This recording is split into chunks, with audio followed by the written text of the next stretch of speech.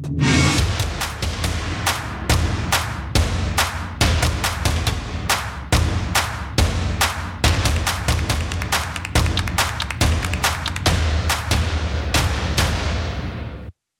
one and all back to another day here at the Damage Report with me, John Arilla, and joining us once again, reporting from Texas, which will be the source of quite a few of our stories today, Yasmin Elia Khan. Welcome back to the Damage Report. Hi, happy to be back. Glad to have you here. Texas, always. Yeah, what is going on with your state? But before the show, just to give you a little bit of behind the scenes look, everybody. We were talking about Ted Cruz and how there might be cause for hope or optimism. Maybe we'll have a chance to talk about that at some point today, because the Texas Senate race will be the focus of one of our stories. We will eventually get to that. Also, not only it might have a new senator, it might be a new country. We're going to be talking about Texas seceding, which I hear they can do. And I don't like to fact check, so I'm just going to run with that. They can just leave if they want to. So we'll be discussing that, as well as Joe Biden releasing a pretty devastating and funny ad targeting Donald Trump's mental state, his cognitive capacity. That's not going to get under Trump's skin or anything. And then a whole lot more besides. That's for the first hour. So thank you everybody watching live, as well as those listening on the podcast. As always, thank you if you are listening on the podcast. Head over to iTunes to rate and review. This is very helpful. In the aftermath, we're going to be talking about not only Lauren Boebert being roasted by one of her Republican colleagues. Can't wait to see the fallout from that. Whether Donald Trump deserves the aura, I guess, that he has gained on the right of being sort of put to lead the Republican Party like Jesus. We're going to be once again debating that, and then touching base with a little bit of what MAGA thinks about a number of different topics. Michael Shore has done some great on the ground reporting, and we're going to be responding in just a little bit. But with all that said, if you're on a platform where you can hit the like button, feel free to do that. If you're not, construct your own DIY like button and then start clicking that. And with all that said, Yaz, you ready to do this thing? I'm ready to do this thing. Okay, then let's do it. Let's go. The trends here may be changing because President Trump has been leading national poll after national poll over President Biden for the last couple of weeks, but not in this one. No, not in this one, Doocy. The trends are changing, and some recent polls do have a little bit of good news for Donald Trump, but also just clobbers him with a 1-2 punch of bad news across a number of different areas. And not only punches, there's a kidney punch in there too, so stay tuned for that. But I'm gonna break it down for you.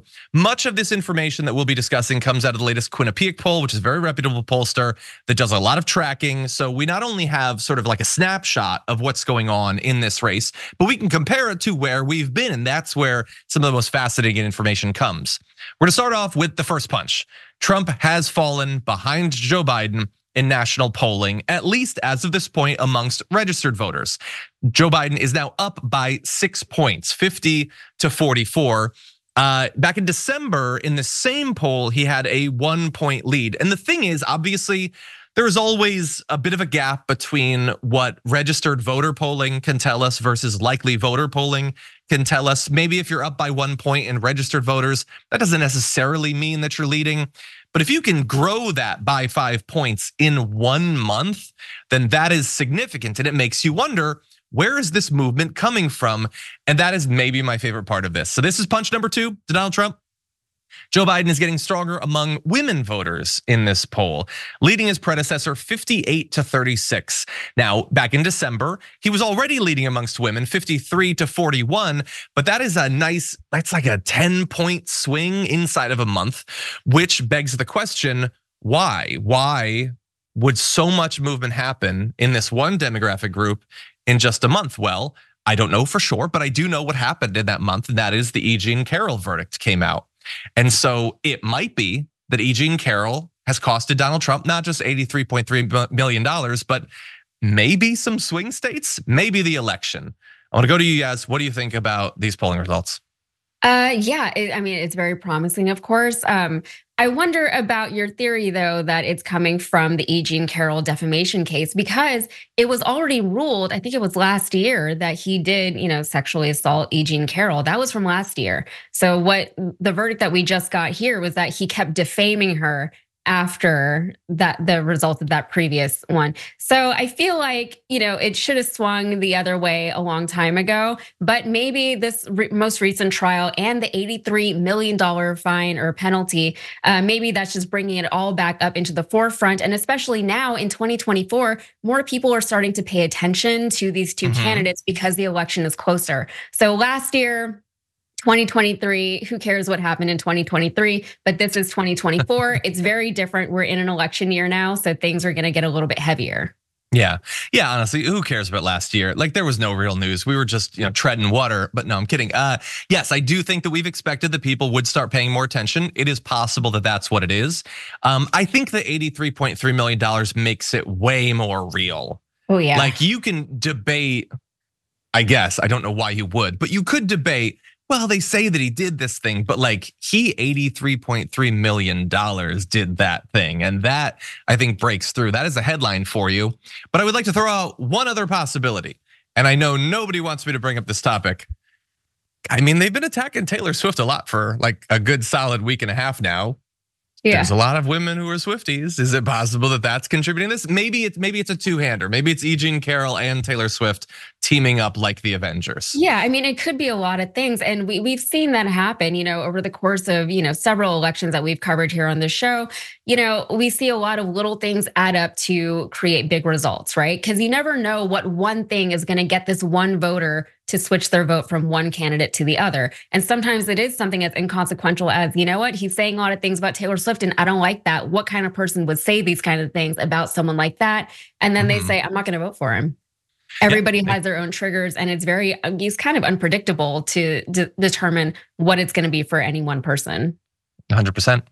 Well, it isn't just women that are contributing to this newfound strength for Joe Biden. Biden also leads Trump among independents 52-40. So that's your second punch right there. And the expectation is that, like, we can look at the E. Jean Carroll verdict and think that that might hurt him amongst some groups, particularly women. That would seem to make sense.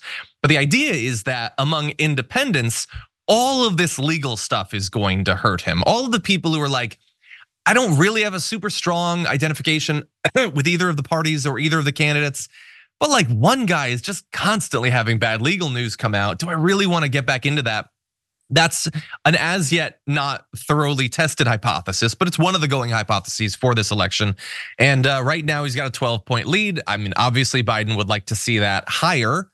And I want to be fair. I want to acknowledge where Trump has strength while acknowledging where men apparently have weakness, because men backed Trump 53-42, marginally more, slightly more than they did back in December. So the fact that he has grown his strength among men after the $83.3 million verdict says a lot. I don't think any of it is good about men, but that's what's out there.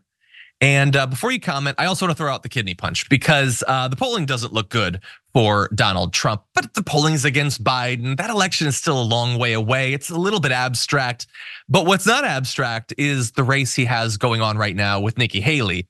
And if you're wondering if she saw the recent polling, she did actually, particularly this one. The polling shows that while Trump is trailing Biden by a good bit, Nikki Haley is beating Biden by 5 points in a possible matchup. So now I want you to consider both of those simultaneously. Biden is up 6 points over Trump and down 5 to Nikki Haley. I mean, the combination of those two imply that Nikki Haley is a far strong, like that's an 11-point swing. That's everything in an election doesn't generate an 11-point swing, but that's what we see right now between Nikki Haley and Donald Trump. She posted a tweet about this, showing the actual poll, saying a new Quinnipiac poll confirms it again in a head-to-head matchup. I beat Joe Biden and Republicans take back the White House. Donald Trump loses big and we end up with President Harris. I love that that's just implying Biden will die. A little bit morbid for a tweet, but is she wrong? I mean, I see this and I think, like, thank God Nikki Haley's probably not going to be the candidate, because she would almost certainly beat Biden. What do you think? Yeah, I think what we're seeing here is probably one of the pitfalls of having a two-party system, because I think in any other election, Nikki Haley is not really a strong political candidate, especially not for president. So I think what's happening here is neither of the front runners for either party is really likable right now. I think that nobody likes Trump. I think the Republicans are having a hard time getting away from Trump, and maybe they're looking to the next best thing, and that's Nikki Haley, even though she, as a candidate herself, is really not that strong or that great. And Joe Biden, he has a lot of dissension within his own party, So he has a lot of people who are upset with him because he hasn't fulfilled some promises. He hasn't taken some stances that are really popular within his base right now. I am no political strategist, and I'm not a political consultant or anything like that. But I think if Biden really wants to be reelected in November, I think it would be wise for him to focus a little less on swinging Republican voters to his side and more on keeping the voters who voted for him in 2020. I think that's a good strategy, but I would also say don't be so hard on yourself. The main difference between you and a political consultant or strategist is that you haven't yet put in, capitalized letters, political consultant or strategist in your Twitter bio. Should I do that? Difference. They don't go to like a doctoral program usually for that. It's just a thing they say. It's a branding thing. All right, I'll do better at my personal branding. Sure. There are some people obviously that do know what they're talking about, particularly in individual states, but they're not angels or whatever. They don't have divine knowledge. Now, we do want to talk about a few other findings in this before we get to more fun. So that's all the polling we've been talking about is in a two-way race, but we don't theoretically have a two-way race. We have third-party candidates. So if you did that race with all of these independent and third-party candidates, then Biden would be at 39%. Donald Trump would be at 37%. RFK Jr. would be at 14%. Cornel West at 3%, and Jill Stein at 2%. So Biden still leads in that case. But obviously, all of this depends on what effect these would have on individual states, how it throws into potential chaos the electoral college vote distribution. So it still looks good for Biden if you just look at the big picture, but I don't know exactly what that would mean once it's filtered through the fact that we don't really have a democracy in America. So bear that in mind. And I would also like to throw out that he's not getting very good marks on certain topics that Donald Trump could try to hit him on, like the economy. He's not polling really any better in that. And on immigration, they trust Donald Trump more. And I am going to try to be understanding of the American people in that usually when polling results come out like this, I don't think Biden's doing a good job. I trust Trump more. What that means is I think it's a problem. Biden's in charge right now, Trump's not. Because if you actually think that Trump is going to help you, I will remind you what state the economy was in at the close of the Trump years. And the only effect that he truly individually had on the economy was massive tax cuts for the wealthiest people in the country. And on immigration, sure, if you like the idea of moats stocked with alligators and people with machine guns manning sentry posts at the border, then sure, you should trust him more. But remember, there was still very high level of migration into America under Trump. They always want to forget that. Him being in charge doesn't suddenly stop that from happening. It just means that their attempts to curtail it are necessarily more barbaric, and we might end up with concentration camps. So what do you think about those? Some of the issue areas, Biden is continuing to have some trouble. Yeah, so I think that this is, again, one of the pitfalls, not only of the two-party system, but of our general electoral process, right? The fact that you have a president who can serve for 4 years and then he's up for re-election. And so the last year of his first term is really spent in campaigning for his next term so he can do more in the next 4 years. And it's just exactly like what you said, right? If Joe Biden is the one who's in charge right now and something's happening that somebody doesn't like, then they're going to blame it on that guy, which is funny because, when their guy is in charge, they don't seem to do the same thing. And both sides are probably guilty of behaving that way. As far as the border issue, for example, goes, I live in a border state. Whenever I talk to real, actual people who are very concerned about immigration and they're the most concerned about the border, these people don't have any direct experience with the border or with immigrants, really, right? In fact, they're really very isolated from the things that they seem the most concerned about. So they're getting all of these fear-based talking points about immigrants and the border from Fox News. And yes, all these people are very avid Fox News viewers. And I realize that this is anecdotal, but I think, in talking to real people, not on social media, it's really the best way to get an idea of what the voting public is actually thinking and feeling, maybe even more so than polls, even though I realize it's hard to do that on a large scale. So we know that they're using things like the economy and immigration to push voters to vote for Trump or just to vote for the other guy who is not Joe Biden. And I was just reading something this morning. There was a congressman from Texas, a Republican congressman, and he said that, of course, they're not going to do anything to help the situation at the border while Joe Biden is in office, because why would they do anything that would make him look good? Why would they want to do anything that Joe Biden could then take credit for, which would then in turn help his reelection chances? So again, we're seeing a problem with the system that we have where we really are at a standstill because neither party wants to make the other party look good, because it's not about governing America, it's about winning elections. And that's the electoral process that we have in this country. 100%. Yeah. Look, I think the numbers are going up with Republicans prioritizing this, including, as you say, people who they're nowhere near the border. The border doesn't affect them. Migrants don't affect them whatsoever, because the right is focusing on it to the exclusion of virtually every other topic. Which, hey, maybe that signals that they've gotten that they should back off of the whole woke thing being the only thing they talk about in politics. But they also, as you said, don't want to solve the problem, and they're being super transparent about why. And there is a big disconnect between what they are telling their voters about how they are in the next 5 minutes probably going to be raped and murdered by a migrant, and then saying, but I don't want to do anything about it because that'll help Biden.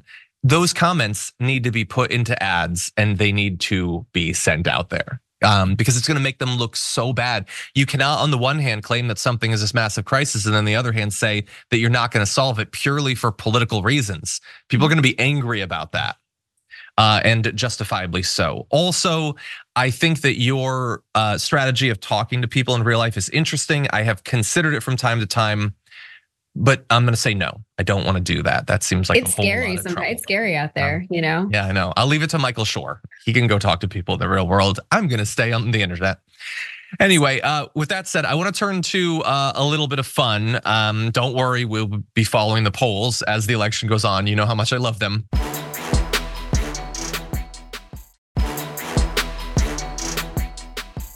With that said, Joe Biden said that he was moving into a more aggressive phase of his campaign, and that very much appears to be the case because look at this ad that he rolled out on Truth Social. Donald Trump is truly confused. Nikki Haley is in charge of security. We offered her 10,000 people. They don't want to talk about that. He didn't just get me confused. He mentioned it over and over and over again. Yeah. He's not what he was in 2016. He has declined. That's a fact. I mean, we won last time. We won 50 states, right? This is not Donald Trump of 2016, guys. What?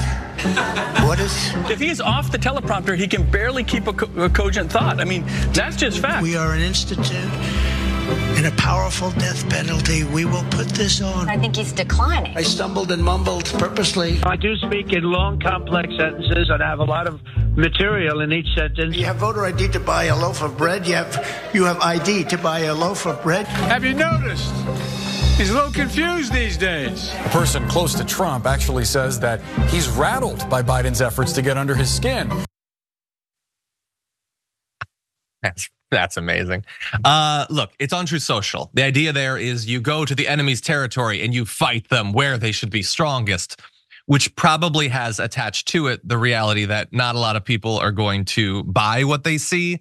After all, like there were Trump fans at every one of those events where he had all those weird short circuits and weird failings and all that. And they seem fine with him, but I like it. I want them to be more aggressive. So for the last couple of years, almost all the focus has been on how Joe Biden is slowed down and Joe Biden has gaffes and things like that, which is totally true. That is the case. But if that is going to be a valid topic for this election to potentially hinge on, well, then at least make sure that people know that it's kind of a wash on the mental state of these two guys. If they're going to be the candidates, it's not like one of them is a super well put together like TED talker or something and the other has mush for brains. They both have failings. They both have trouble expressing themselves. And so I like that they're at least engaging in that fight. What do you think?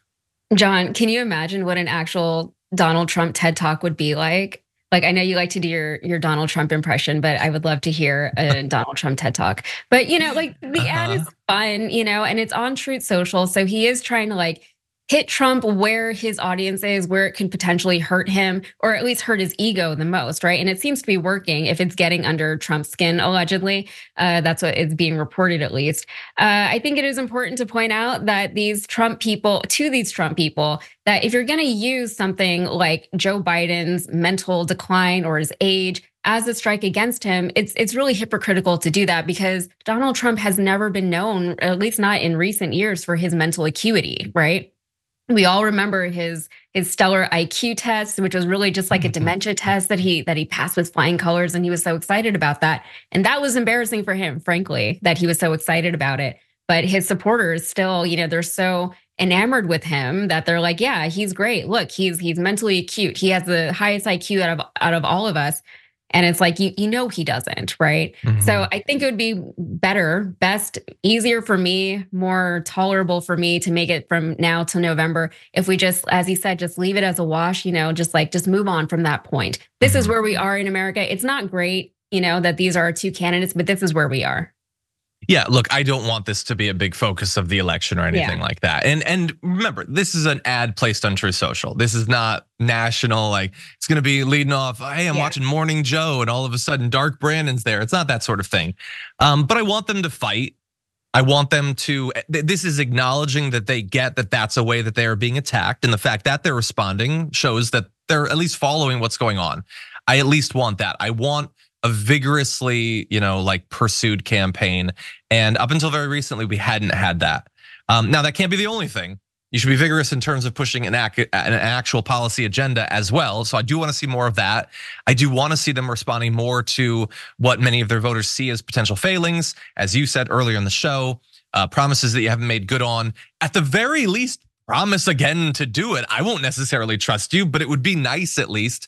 And then, we see like the State Department talking about how they're considering ways to acknowledge the Palestinian state, shows that maybe they're seeing the criticism that they're getting in that area. At least they're paying attention, and maybe that's the start of more. With that said, do you have a quick final comment?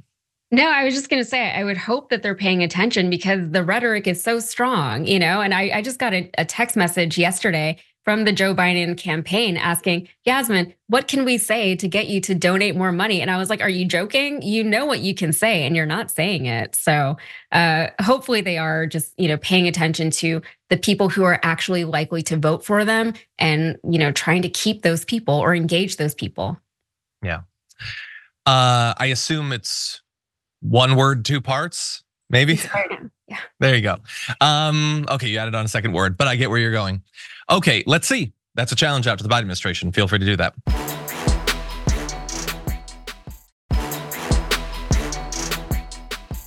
you plan to try to use campaign funds or PAC money to try to pay some of the penalties in the New York defamation and fraud cases? I don't understand what?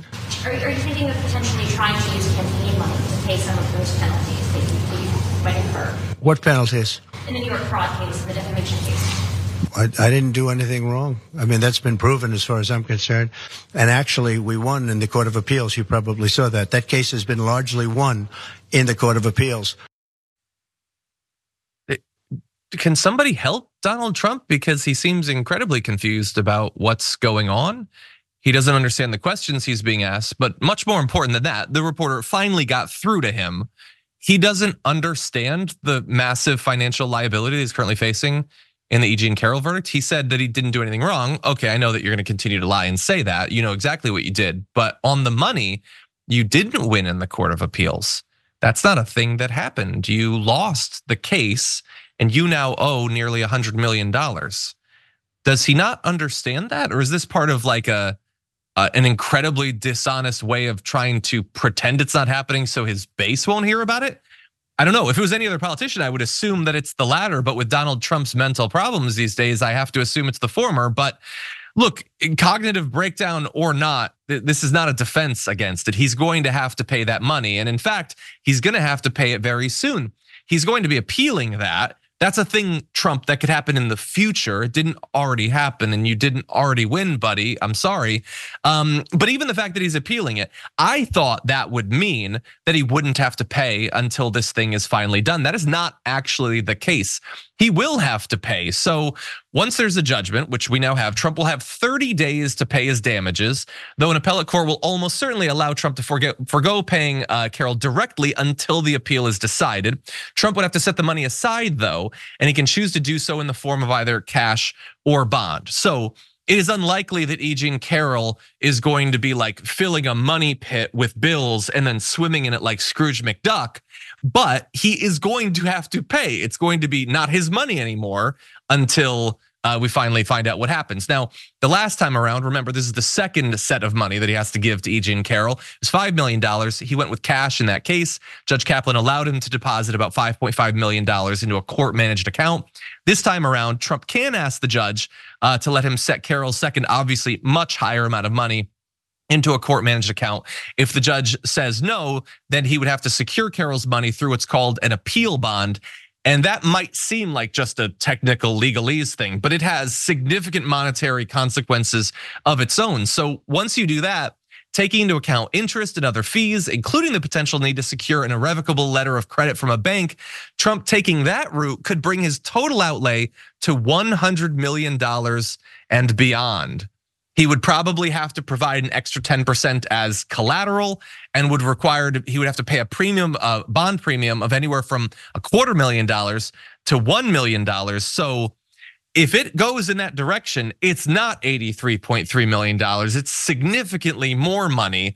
And remember, while he's appealing this, she has talked about the fact that the other defamation that he has done during this trial could be the cause of yet another challenge against him. So this amount could balloon even from there.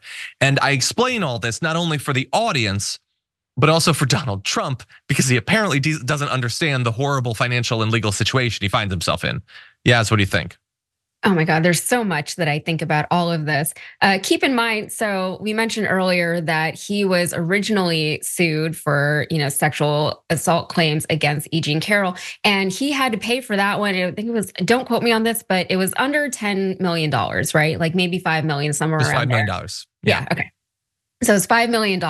Then he kept defaming her after that court, or after that court decision came out. And so she took him back to court, and now he has to pay out $83 million. And the reason why that sum is so much larger than the original case is because Trump since then has continued to defame E. Jean Carroll, has continued to deny the results of the first trial. And also, he has been bragging in his other court case for bank fraud in New York. He's been bragging about how much money he has. He says, quote, he has billions and billions and billions of dollars, right? And so E. Jean Carroll's lawyers argued successfully, as we saw, that the cash penalty has to be so much bigger than $5 million for him to even feel any kind of penalty. But what we're seeing now is that he has this huge cash penalty that he has to pay to E. Jean Carroll, and it's not even registering in his brain. So, maybe, who knows what it's going to take to actually get something to register with him, for him to understand that he did something wrong and to stop doing the things that he's doing wrong, because we know that he's just going to keep denying the results of either of these cases now. It's weird because he thus far, and I've been following it every day, I have not seen him yet defame her again. So on some level, he seems to understand, but I don't know, maybe he's been able to go so many decades of his life never facing real consequences that maybe his brain just can't actually wrap around the fact that he lost in this case. Just like with the election, he could not grasp it. And I don't know if that's just sort of like a psychological flaw, or if it is actually the brain rot that he's clearly experiencing. Yeah, or just like the narcissism or what. But his lawyer, they did say that they're going to appeal the results of the case. Alina Habba said that, and it's a whole thing. I did a video about it on Rebel HQ, and it's going to come out later today or tomorrow. But they did try to appeal it. But Trump put on Truth Social, I think it was Tuesday, that he's looking for a new legal team to represent him. So I guess Alina Habba maybe won't be a part of that appeal process going forward. And that's too bad because, with her steering the ship, he could come out of that appeals process. Yeah, I mean, he could come out of it owing $1 billion at that point. Anyway, the money that Donald Trump owes to E. Jean Carroll isn't the only thing that he appears a little bit confused about these days. Do you remember when the photo came out that led to a lot of speculation of his hand? You can see here, and we're gonna focus not on its bizarrely small size, but we're gonna focus on the red dots there. What is the cause of the red dots? Now, there was wild speculation about this. Donald Trump was asked to clarify this, and this is what he said. How's your hand? It looks like it's better now. My hand? Yeah, remember what happened the other day? What was wrong with it? You didn't see the photos coming out of Trump Tower? No. There was, okay. What was wrong with it? The other one, yeah. Okay. You don't want to tell us what happened with the hand? Nothing. Maybe it's AI. Yeah, maybe it's AI. I mean, look, he showed his hands there. There are no red spots. They look like perfectly normal, albeit T-Rex sized hands on a human body, but there's no marks there. Here's the thing.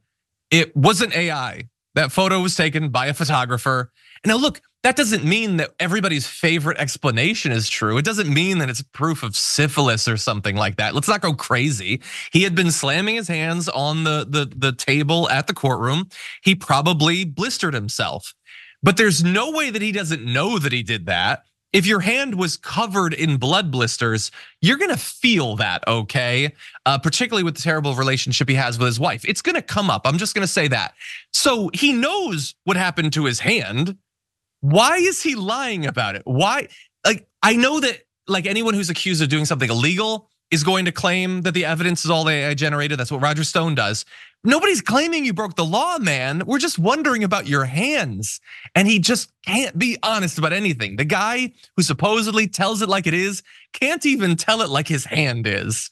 What do you think, Yaz? Yeah, it is weird because, like you said, if he was talking about a legal case, we can understand why he would be incentivized to lie or at least deny the allegations against him. But this is something so simple. If I showed up with something on my hand and people were like, "What happened to your hand?" I'd be like, "Oh, I got a blister." Done. That'd be it. It'd be the end of the story. It's so easy to just be like, that's what it is. Sorry, And what's funny about that is he blamed it on AI, but later those same pictures were released and they, like the Trump team, they had photoshopped out the blisters. So which one is AI? Which one is actually AI, Trump? I love that there is a person whose job it is to remove just the evidence of the inevitable decline of the human body as it ages. It bruises easier, it looks rough, and that's like what when his he job. was first, when all the small hand things first started coming out, he had his team Photoshop his hands in pictures to make them look bigger. Is that? I don't remember that, but that is just devastating. I feel like that happened. I feel like that happened like back in 2016 or something. I didn't think that I could feel secondhand embarrassment for Donald Trump at this point, but that is just the saddest thing. Somebody just don't let him go in public anymore. He can't take it.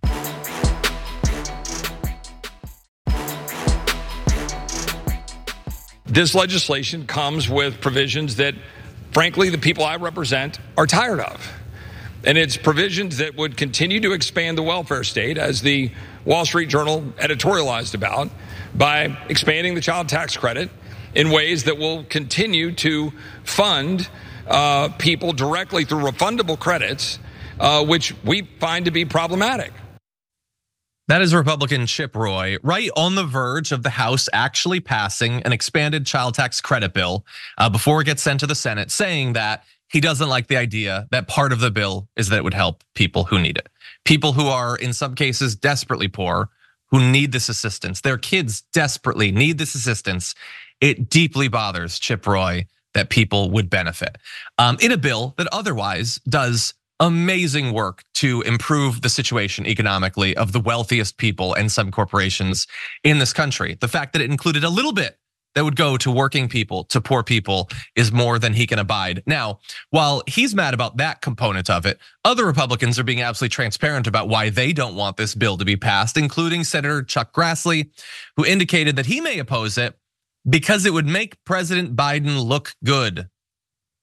Who cares what's actually in it? It makes the guy we're running against look good. So screw the American people, screw those with kids who need the assistance. I'm not gonna do it. He says passing a tax bill that makes the president look good, mailing out checks before the election means he could be reelected. And then we won't extend the 2017 tax cuts.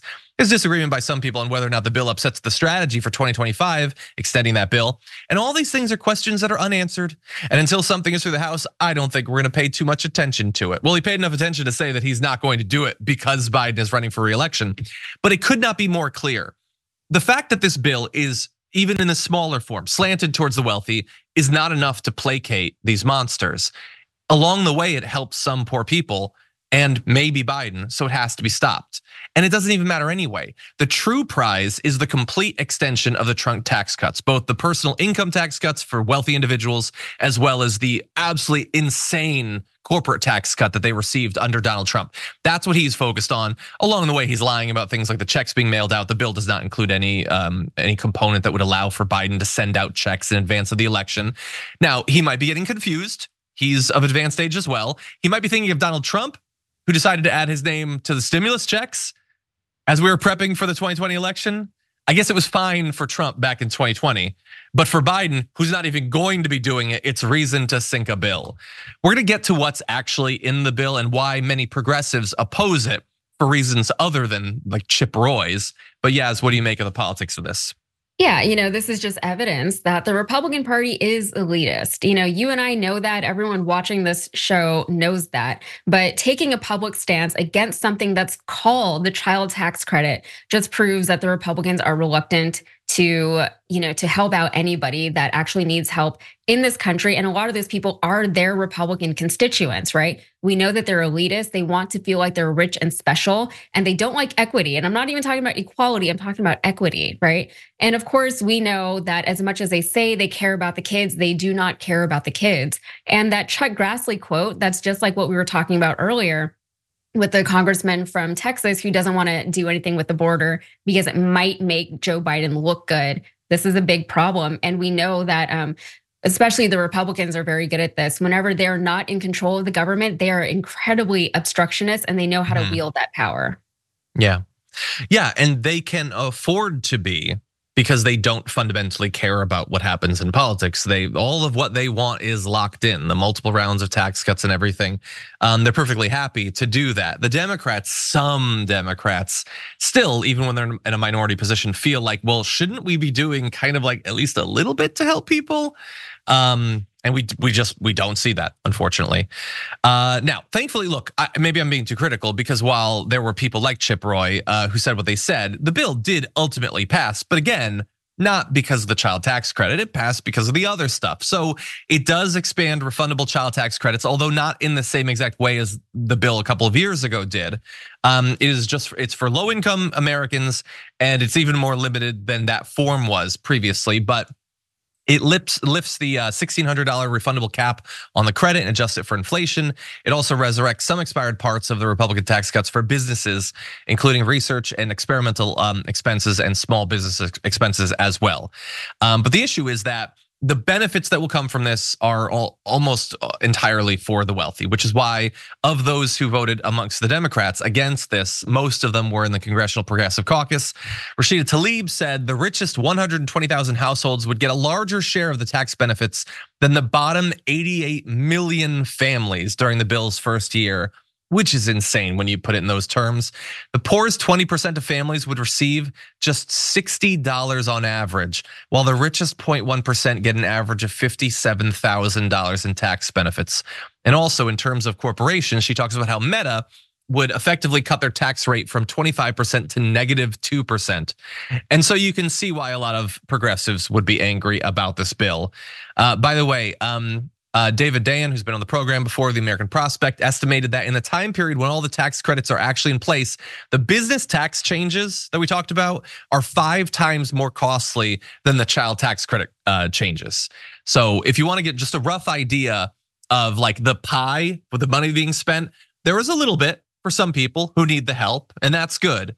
But that's not what the bill is fundamentally about, and that's not who truly is going to benefit. So it now goes to the Senate, where they're of course going to need 60 votes for it to pass because the filibuster is just now assumed for literally everything. And we know that Chuck Grassley is unlikely to support it. So good luck, I suppose, to the bill. Yaz, any final thoughts on this? Yeah, I think overall, you have to think long term, but we know that that's not really how our government works, right? A lot of it is based on what the next election is going to be. So it's very, very short term thinking that we're seeing, right? So everything is politics. It's all political games as opposed to, actual politics and actual political policy. And something like this, they're just exacerbating an already existent problem that we have a diminishing middle class. We have greater inequality within the country. It's only going to make things worse. And every problem that we have in this country, every major problem stems from that problem, right? All the poverty, all the inequities in the workplace, in houselessness, things like that. All of that can be traced back to wealth inequality in the country. So I think, long term, it's not great. And we'll see if this improves things or if it even passes. But stay tuned, everyone, for that. We'll be right back with more.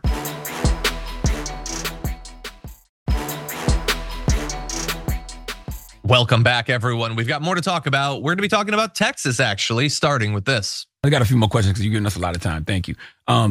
Would you use force against Texas if they tried to secede over the border issue? Because I remember in 2010, you said U.S. states should have the right to secede. Do you still believe that? I believe in states' rights. Okay. I believe that everything should be as close to the people to decide. Mm-hmm. We know that's not going to happen. If Biden's saying, no, cut that fence, a state has the ability to do these things because states' rights do matter. No, Nikki Haley is actually dead wrong. They don't have that right. That's what that whole Supreme Court decision was about.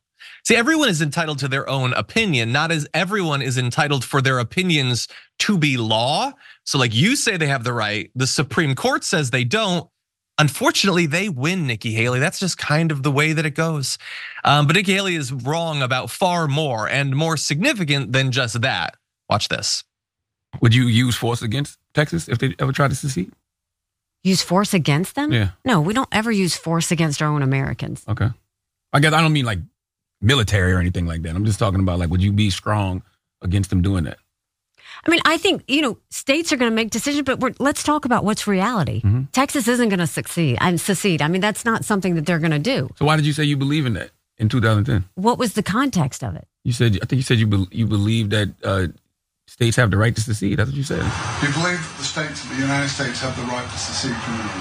I think that they do. The Constitution says that. I think states have the right to make the decisions that their people want to make. If Texas decides they want to do that, they can do that. Mm-hmm. No, they can't. Again, everybody loves their own opinion. I love my opinions. I love my opinions so much. I have a YouTube page where I just say them all the time. But that doesn't make my opinion law, and yours isn't either. They don't actually have that right. And again, the Supreme Court has directly weighed in on this. Back in Texas v. White, they held that states cannot secede from the union by an act of the state. That's not how it works. More recently, in 2006, Antonin Scalia on the Supreme Court, remember how much they loved him, stated if there was any constitutional issue resolved by the Civil War, it is that there is no right to secede. And the majority wrote, the Constitution in all its provisions looks to an indestructible union composed of indestructible states. When Texas became one of the United States, she entered into an indissoluble relationship. That's the Supreme Court. If you want to change that, feel free to amend the Constitution. But Texas does not get to just have a hissy fit and secede from the union because they want to put up concertina wire. I also have one point that was on the Breakfast Club, obviously. When he says, would you use force? And then he says, well, I don't mean the military. Well, what do you mean then? That's what force is. Now, I understand you don't want to seem like you're calling for it and that nobody thinks that he is, but that's definitely what that means. And theoretically, seceding, which just means effectively trying to break your compact with the Constitution, would probably necessitate some sort of conflict because again, you can't just do that. Now, Yaz, you live in Texas, which could potentially become its own state or its own country, I suppose. What do you make of this? Yeah, so I do live in Texas. As you know, I moved here. I think it was the year 2000 that I moved here, right? So 24 years ago. That is a thing that people in Texas love to say, right? People love to say, oh, well, Texas is the only state that can secede. We're the only state that was our own country. And that's why it is a point of Texas pride around here. And it is just wrong. It's just not real. And I know this because when I moved to Texas, people kept saying that. And I was like, that doesn't sound right. And then when I got older, when I was in high school or something, I looked it up, and it's so easy to just fact check that one little bit, but it's so anecdotal around here that everyone just assumes that it's real, that it's an actual thing. Nikki Haley is not from Texas, so I don't know where she's getting any of this from. She's from South Carolina. So she's not subject to just hearing it all the time as we are here in Texas. But that court case or that court decision that you cited, Texas v. White, that's been in place since like the Civil War era. I think it was in the 1860s. So it's been around for a while. It's been on the books. It's nothing new. It's not like it just happened last year, So yeah. It's just wrong. That's it. 100%. What she knows, look, we can debate whether she actually knows about that. I mean, she's had like 150 years to read that decision. It doesn't seem like she's going to get around to it. But what she knows is that as a Republican who wants to become president, she's supposed to imply that states' rights are the most important thing. Wink, wink. I'm not saying anything. Just states' rights are great. And yeah, you could just leave if you want to. By the way, if she became president, do you think she would be cool with states just pulling out? Oh, California, I guess. They could just leave, I suppose. New York, New York and I guess Pennsylvania and Connecticut, I suppose. They can just make their own thing. She doesn't actually believe that. She is trying to placate radical right-wingers in her base and with a side order of racism as well. Okay, with that said, we don't have much time and I do want to talk a little bit more about Texas. So whenever we're ready, why don't we jump into this first video? I'm telling you, it's not all red. I mean, it's going to be a Hispanic candidate, a strong Hispanic candidate. Listen. Rochelle Garza outperformed Bethel by 3 points. I outperformed Bethel by 3 points. I don't play punditry, but I love it. I'm just trying to tell you that hard work ethic, and yeah, some identity politics. You need to motivate Hispanic people to go vote. Right. Why else do you think that Cruz, they'll go vote for the president, and he steals a vote. He steals a percentage point because his last name is Cruz. Yeah. You got to be cognizant of these things. So this video, which has been released, or the audio at least, is dramatic because we have a high-profile Senate race in Texas where we have Ted Cruz, who apparently steals a vote because of his name, and you have some Democrat who's going to go up against him. Now there you had Texas State Senator Roland Gutierrez.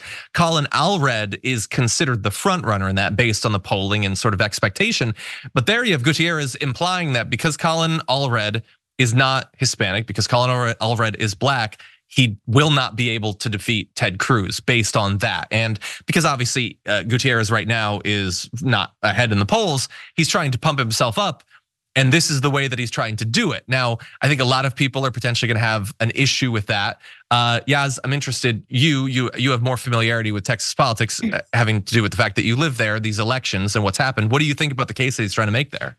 I don't know how much merit it has, right? I don't I wouldn't have assumed that Texans are just going to vote for a Hispanic candidate. I wouldn't think that that's the default. I don't think that people are voting for Ted Cruz because he's a Hispanic candidate. I think he just happens to be the Republican candidate that keeps getting pushed forth for us to vote for. And so the people who vote for Republicans are voting for that guy. Roland Gutierrez, he is one of, I think, 8 people who are running to challenge Ted Cruz for the Senate seat in 2024. Ted Cruz, as we all know, he barely won his reelection for this term against Beto O'Rourke. He came dangerously close to winning that election, and he knows it. He's very aware of it. And with Beto, with him running that race, he put in a lot of legwork in a lot of the more rural areas in Texas, a lot of the very typically Republican areas in Texas, and he just talked to people, which was a lot of work that he did. But I think the fact that he came so close to almost beating Ted Cruz was a big, signifier for a lot of people in Texas that, this place is not as red as the congressional map looks, right? So with Ted Cruz, now he's even less popular, I would argue, than he was 4 years ago or 8 years ago. And I think somebody like Colin Allred actually does have a pretty good shot of unseating him. And I say that very, very hesitantly because we've all been burned before so many times. I've been hearing about a purple Texas for the last 20 years since I've lived here. But Colin Allred, he has a lot of money behind him. A lot of that money is coming in from grassroots donors. I think 94% of his donations are under $100. And a lot of Ted Cruz's money is coming in from special political PACs, political committees.